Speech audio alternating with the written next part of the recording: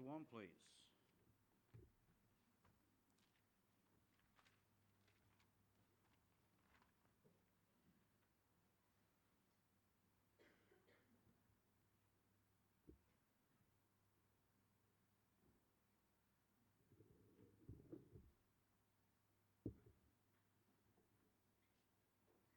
Let's look to the Lord in prayer. Gracious Father, we thank you today that we can come together in this place. Lord, we can open up your word. That, Father, we can join together around the throne of grace and today have you speak to us through your word. Pray that, Lord, your word would indeed not return to you void, but, Lord, would accomplish in our hearts and lives that for which you sent it forth. May the Spirit of God take the word of God and apply it to our hearts. May your Spirit take me as your servant, Father God, and empower me with your words and allow me to speak that which you would have me to speak. And Lord, may today we receive from you that which you would have for us, that we might leave this place having known that we've been in your presence, having known that, Lord, you've spoken to us through your word. May, Father God, we not leave today without, Father, your word speaking to us. May its truth bless us, encourage us, Father God, whatever the need might be. Just use your word, Father God, in our lives today. Just bless that we pray in Jesus' name. Amen.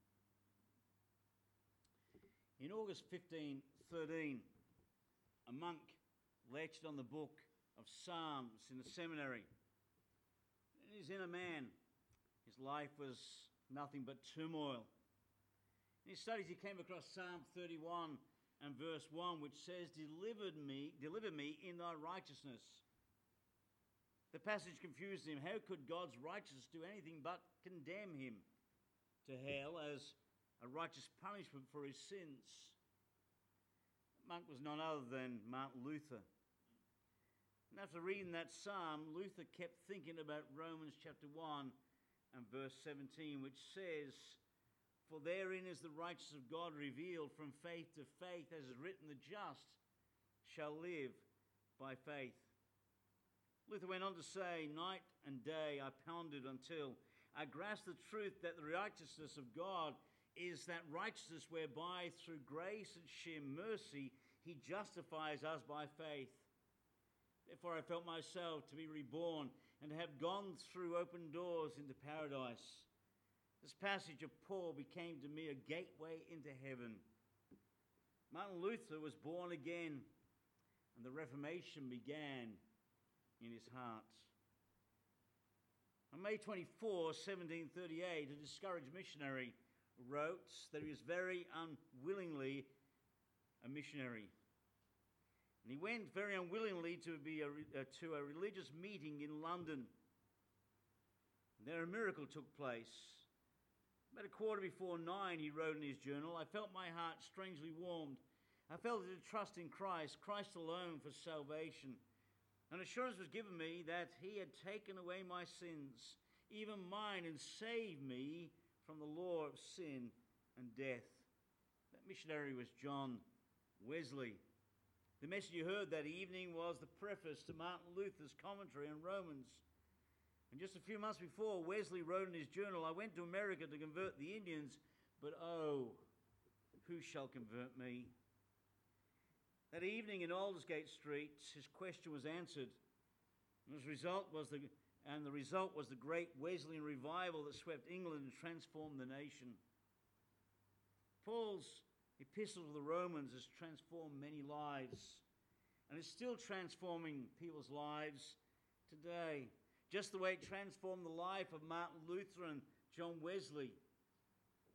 And today we're going to start a series on the book of Romans. And I trust as we embark upon the study of the book of Romans that this year the book of Romans will transform our lives as it transformed the life of Martin Luther and John Wesley and so many others throughout history. As we start to look at this book, we firstly need to have a look at a brief background to the book.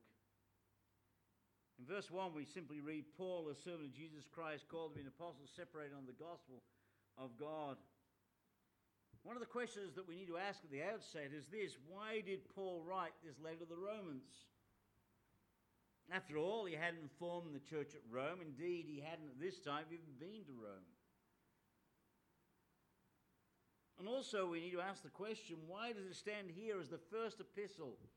The Gospels, Matthew, Mark, Luke and John, Acts, and now the epistles. Why does it stand here as the first epistle? The first epistle we encounter in the New Testament, when actually 1 Thessalonians is the first epistle written. Well, of course, the simple answer is the Lord moved Paul to write the book, and the Holy Spirit ensured that it was placed here in the New Testament following the book of Acts. But as I pondered that this week, I started to think about the fact that I think, there is something more to it. The Lord wanted to ensure that we didn't miss the significance of the importance of this book. He put it here in primary place in the epistles because this book stands as a primary book as far as our understanding of the Word of God goes. The Lord wanted to make sure that you and I grasp the doctrines of the Word of God, and it's found here in the book of Romans. I believe also the Lord wanted to make sure that the church at Rome, and the fact the whole Christian church, was established in the basic doctrines of the faith. You see, the book of Romans is the epistle with the most significant description of the great doctrines of faith in the whole of the New Testament. And it stands as a vital book in our understanding of biblical doctrine. Now, that's not to diminish or to run down the rest of the New Testament. Don't get me wrong. The rest of the New Testament contains glorious truths and doctrinal truths. But as a book where they're all put together, particularly about the doctrine of salvation, the book of Romans is that book. And I think God put it here so that you and I would be addressed by the importance of these doctrinal truths before we embark upon anything else. Romans was written by Paul from Corinth about the year 56 AD. The letter was carried to the Christians at Rome by one of the ladies at the church of Caesarea. Her name was Phoebe. We read about her in chapter 16 and verse 1. Just quickly want to turn there. Chapter 16, verse 1. It says, I commend unto you Phoebe, our sister, which is a servant of the church which is at Caesarea. And it was Phoebe who took this letter from Paul in Corinth, to Rome. Now imagine with me for a moment.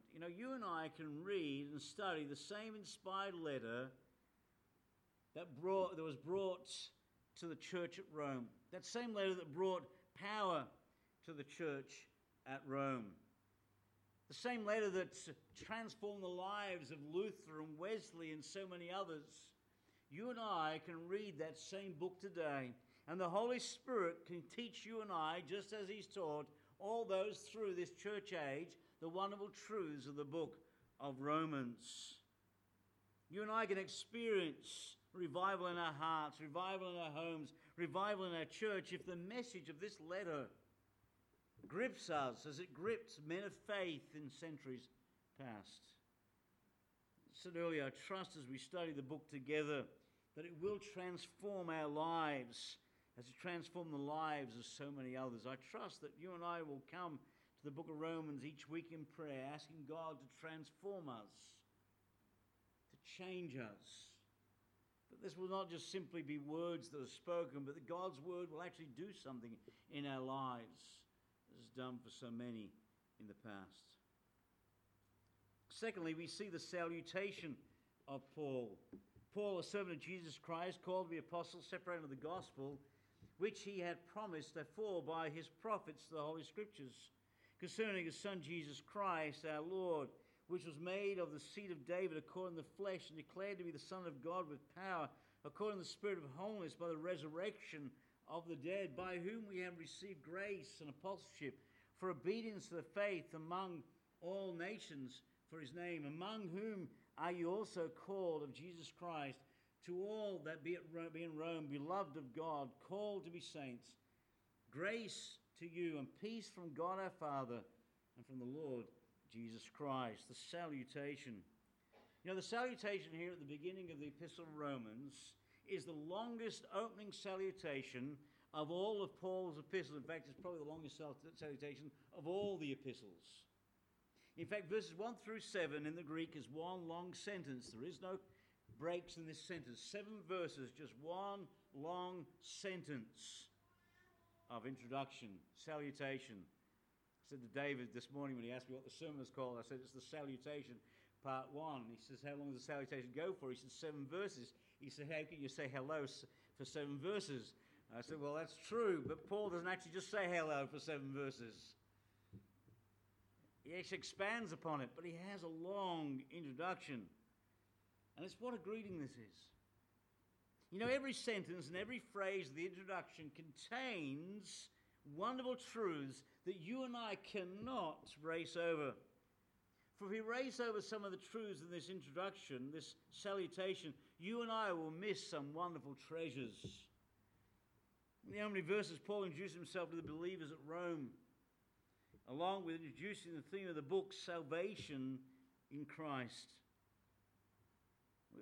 We've introduced to us the great doctrine of justification in this book. Look in chapter 1 and verses 16 and 17, because the formal theme of this book is found there. Verses 16 and 17. It says, for I am not ashamed of the gospel of Christ, for it is the power of God unto salvation, to everyone that believeth, the Jew first, and also the Greek. For therein is the righteousness of God revealed from faith to faith, as is written, the just shall live by faith. The formal theme of this book is about salvation. It's about the gospel of God, which Paul was not ashamed of. It's about the fact that you and I are justified by faith. This book is about salvation. This book tells us about the wonderful doctrine of salvation with all of its intricacies, with all of its wonderful truths, particularly the glorious doctrine of justification, that you and I are declared righteous by a holy God through faith in Jesus Christ. And salvation comes by grace alone, through faith alone, in Christ alone. And you and I are justified by faith because of his grace. It's a glorious book, a glorious truth. Now, one of the reasons for such a long salutation, maybe that while some of the believers at Rome knew the Apostle Paul, and obviously he did know some of them because he wrote to them by name in Romans chapter 16. Many of the people in Rome have never met Paul. Many of the people in Rome don't even know who Paul is. And so he greets them in this first chapter, in this salutation, in the way that he does, so that he might not only introduce himself, but they might get to know a little bit about himself before he preaches to them in this book. In other words, he presents his credentials so that the believers at Rome might know who he is, that they might know he has the authority to write such a book. Now, in ancient days, the writer of a letter always opened with his name, which is what Paul does here. He says, Paul, a servant of Jesus Christ. But you know, there were many who were named Paul in Paul's day. It was a very popular name, very common name, the name Paul. So if you're going to write a letter and say Paul, you then have to identify yourself further, particularly those who don't know you, so they might know which Paul is writing. Paul does that here in this salutation. In writing this long salutation of 7 verses, in fact, his introductory remarks go for 17 verses, right down to verse 17. And the reason why it's a long salutation, a long introduction of this book, is because he wanted to convince them that he had the right, he had the authority to write such a letter of Romans to the Romans. And also, so they understand the vital nature of this book and it wouldn't be ignored. We too need this book, for it reveals to us the glories of our salvation. And this book cannot be ignored. It has some difficult passages in it. It has some difficult things to read, but we need to read the book, understand the book. The first 11 chapters are all doctrine. And then chapters 12 to 16 are the practical application of those doctrines. And you know, chapter 12 starts out, therefore, brethren, therefore, based upon the doctrines of chapters 1 through 11, here is how you should live. It's an impacting book.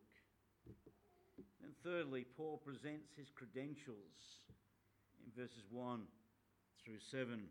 In fact, he lists 4 credentials here in verses 1 through 7, and we're going to look just at the first one today, so don't panic. Okay, we're going to look at the very first credential.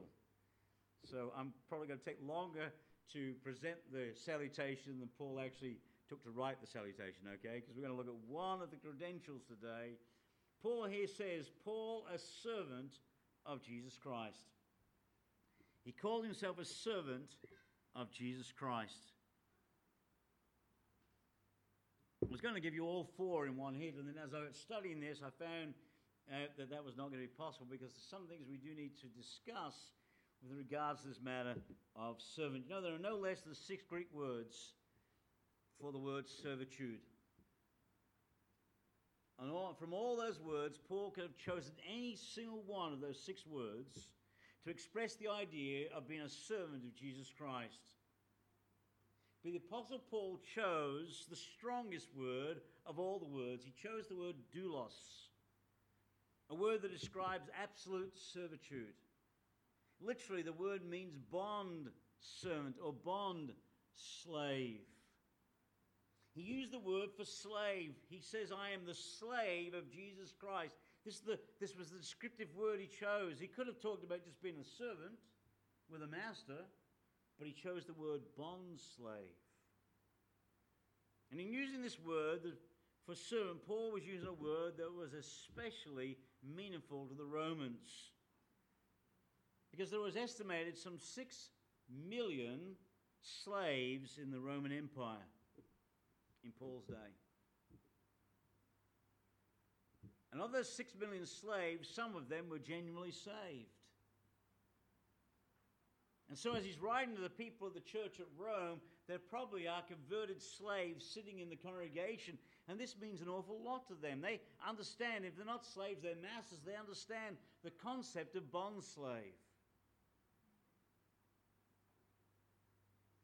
In fact, when it comes to the matter of slavery in Rome at this time, a slave was a piece of property. They were not classed as a person. They had no rights as people. They were simply pieces of property. They weren't treated very well. One of the things that they would happen to them is they were branded with a hot iron for identification. Everybody knew this was a bond slave. If you imagine here the imagery that Paul's giving to these people at the church at Rome, he's saying, imagine the slave market.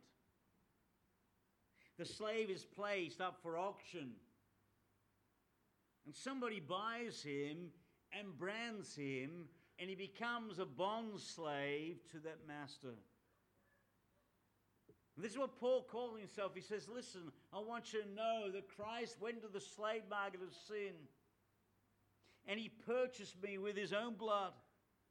And he led me out of the slave market, and he put upon me his name, and I am the child of God, and I am his bond slave. I belong to him. Now all that he has and all that he is, his time, his talents, his strength, even his life, its life itself, belong to the Lord. They no longer belong to Paul. They belong to Christ. In loving devotion, Paul has enslaved himself to Christ as his servant, and now surrenders to obey his will. When Paul says Paul a servant, he's not just talking about a manservant, you know, Jeeves, who comes to the door when the doorbell rings and opens the door and says, yes, and you tell him who you want to see, and he says, come on into the parlor and wait for a while, okay? And he's on a salary. This is not what Paul is saying. Paul is saying, I'm just the same as any slave in Rome. I have been bought with a price. I now belong to Jesus. I'm his slave. Paul applies this term to himself numerous times. Look with me in Galatians chapter 1, please. Galatians chapter 1.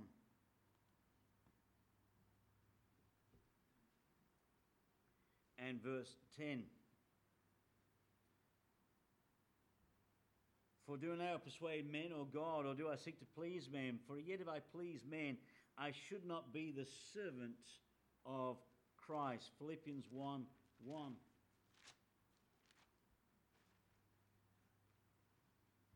Paul and Timotheus, the servants of Jesus Christ, to all the saints in Christ Jesus which are at Philippi, with the bishops and deacons, and Titus chapter 1 and verse 1.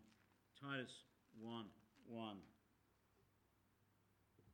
Paul, a servant of God, an apostle of Jesus Christ, according to the faith of God's elect, and the acknowledging of the truth, which is, after all, godliness. Paul, a servant of God.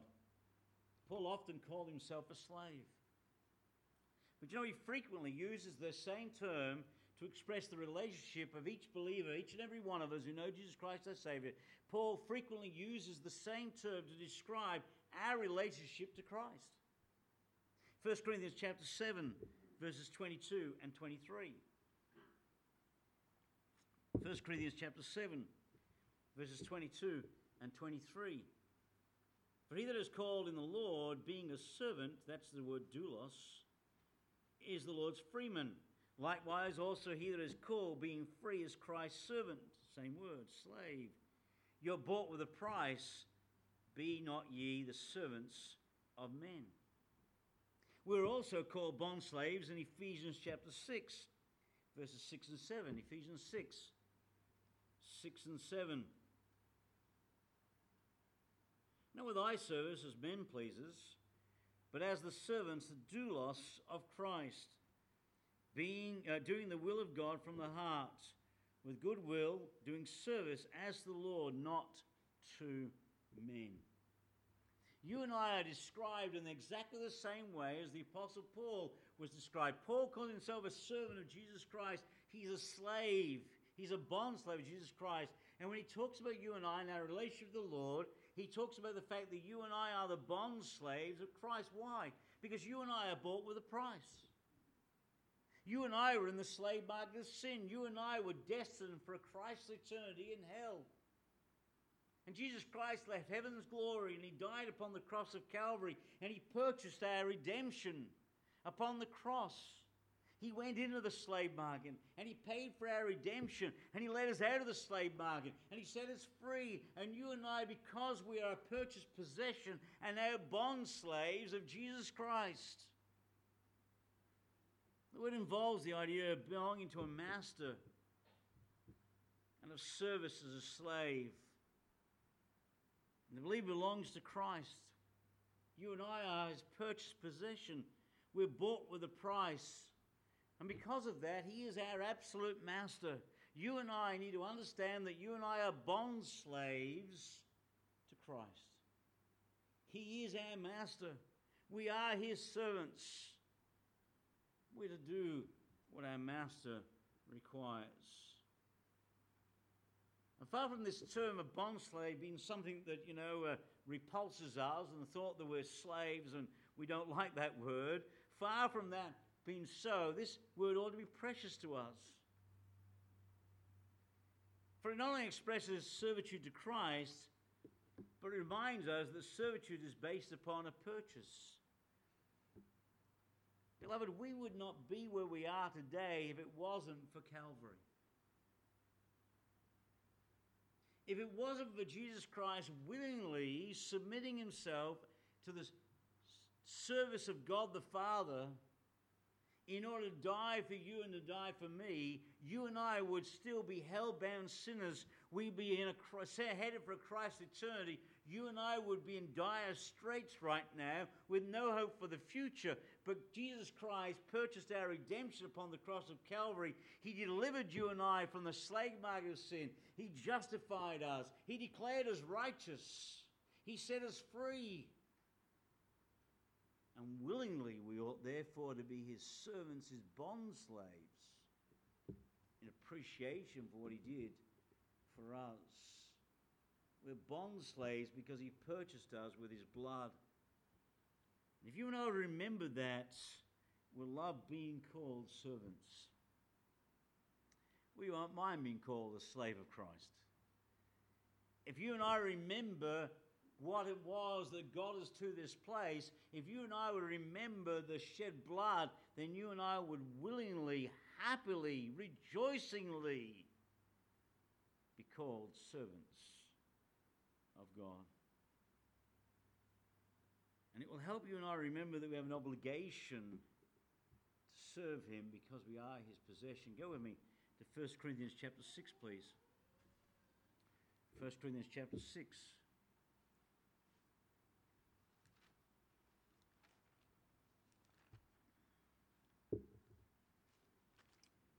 1 Corinthians chapter 6 and verse 19. What? Know ye not that that your body is the temple of the Holy Ghost, which is in you, which ye have of God, and ye are not your own? For ye are bought with a price. Therefore glorify God in your body and your spirit, which are his. We're bought with a price. Therefore we're to glorify God in our body and in our spirit, which are God's. We're told here to glorify God, therefore, in our body. And the reason why we're to glorify God in our body and our spirit, which are his, is because we are not our own, verse 19. Ye are not your own. We're bought with a price. We are his bond slaves. Therefore, we are to glorify God in our body and our spirit, which belong to him.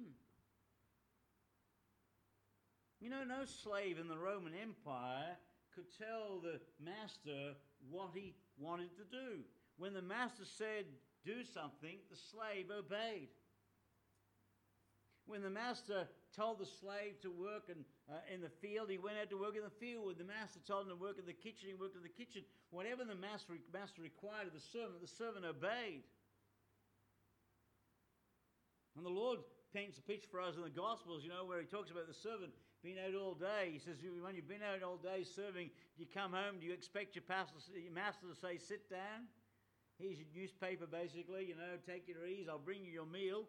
He says, no. When you come home, the master expects you to take care of him first, then. Well, the same is true for us serving the Lord. Our master is our master. Our God is our master. He's the one to whom we must obey. We are to glorify God in our body and our spirit because they're his. On this passage in 1 Corinthians chapter 6 and verse 9 and 20, a commentator said this. He said, between the premise and the conclusion is built at Calvary. Before God's therefore stands a blood-stained cross, and on it hangs the Son of God. If we are God's, all that we own is his. If he owns us, he owns our property. He allows us to own it, that he may control it. If he owns a piece of ground, he owns the grass that grows in it. If God owns us, we are to glorify him with all that we own. What we are to give him is to depend not on our whims and moods, not on what we think we can spare, but on what it takes to glorify him. He is to have not what we like, but what he likes. This is the kind of ownership of property society needs to have recognized, not the public collective ownership of land and capital for which socialism is shrieking, but the divine ownership of property whose right rests on the claims of creation and redemption. I mean, we're bought with a price. And therefore, we are God's servants. We, like the Apostle Paul, are the bond slaves of Jesus Christ. And as such, you and I have one goal in life, and that is to glorify him in our lives. That's our purpose. He bought us, he saved us so that we might glorify him. We saw that in the book of Ephesians over and over again. The reason why God saved us is that we might glorify him, that day by day people might see Christ in us, the hope of glory, that we might be walking, living, breathing testimonies to the grace of Almighty God. that people might see in us their need of the Saviour, that we glorify Him. To glorify God is to do Him honour. It's to exalt Him, it's to magnify Him, it's to praise Him, it's to lift Him up. You and I are bought with a price. We are the bond slaves of Almighty God, that you and I might indeed lift Him up for all to see, that they might know the glory and the majesty of our God. It is in practice to do what we're told in Matthew chapter 6 and verse 33. Seek first the kingdom of God and His righteousness. You and I are to seek first the kingdom of God and His righteousness. The priority of our lives as His bond slaves is to do His will. Our hearts and our souls and our minds and our bodies and our brains belong to Jesus Christ, even as that of a slave. As servants, we're to glorify Him. You know, there is no liberty in this. Now, you and I know that we're free in Christ, that we have liberty in Christ, but the reality is we have liberty simply to obey Him. You and I can choose to obey or choose to disobey, but really, if you and I want to be free, then we're free by doing His will, by obeying Him, as servants of Almighty God, surrendering to His will, because there is no freedom in this life but living in obedience to Him. If you and I are living in disobedience to Him, then you and I are shackled in sin. If you and I are living in obedience to Him, then you and I are set free.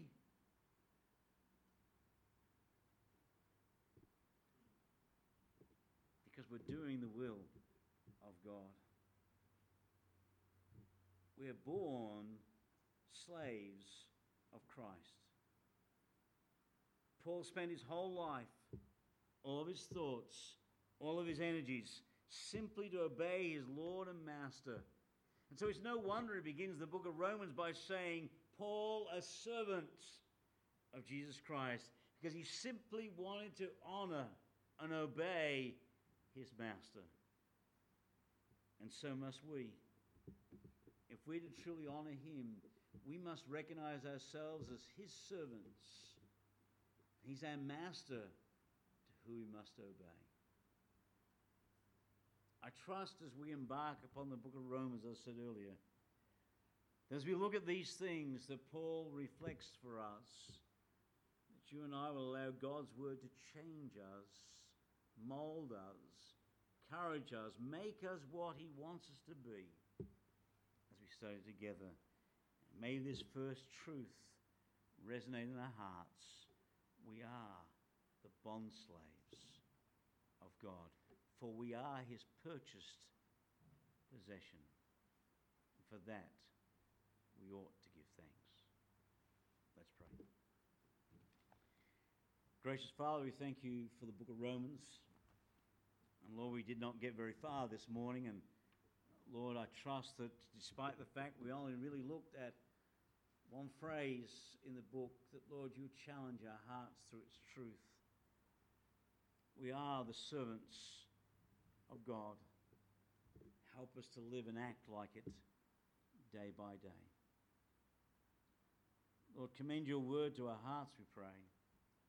Challenge us by the truth, we pray. In Jesus' name. Take your hymn books. We're going to turn to 487. 487.